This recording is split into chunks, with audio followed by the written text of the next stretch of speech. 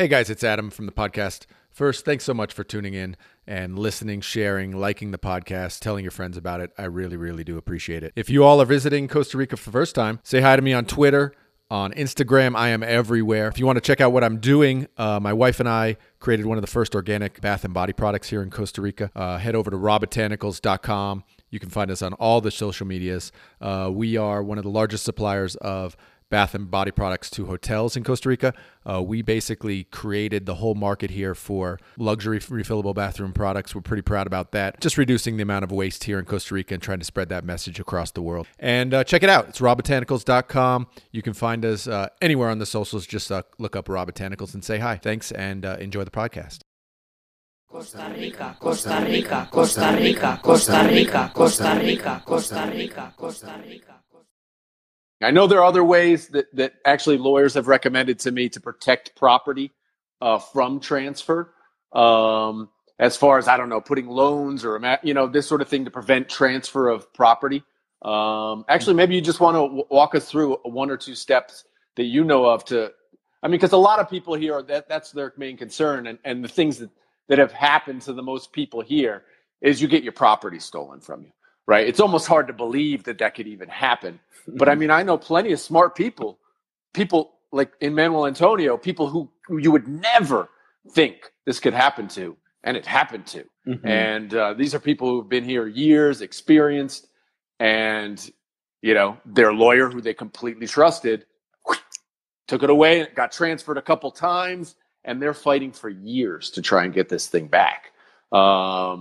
So other than holding the books yourselves, do you know of other ways? No, of course. If the property, if you're owning a property under your name, personal name, or under the company's name, right? There's a very simple way of doing that. The National Registry, it's, as I told you before, is a public registry, right? And it has a very simple website to use, right, which is rnpdigital.com, Registro Nacional. Just Registro Nacional Costa Rica, and you get it. You log in, right? You make a very simple account, and with the number of the property, you log in, right?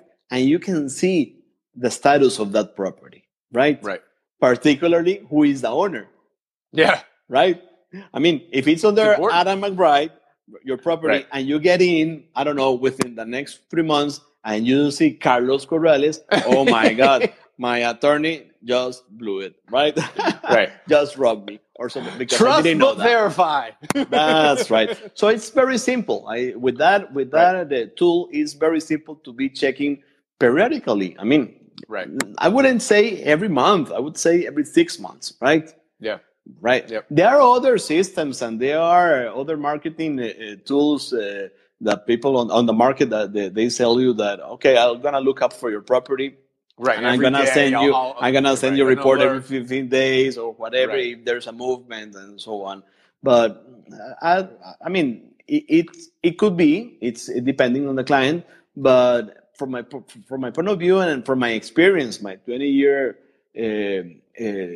experience of being an attorney, I would say that you should check on your property, I don't know, every 3 or 6 months,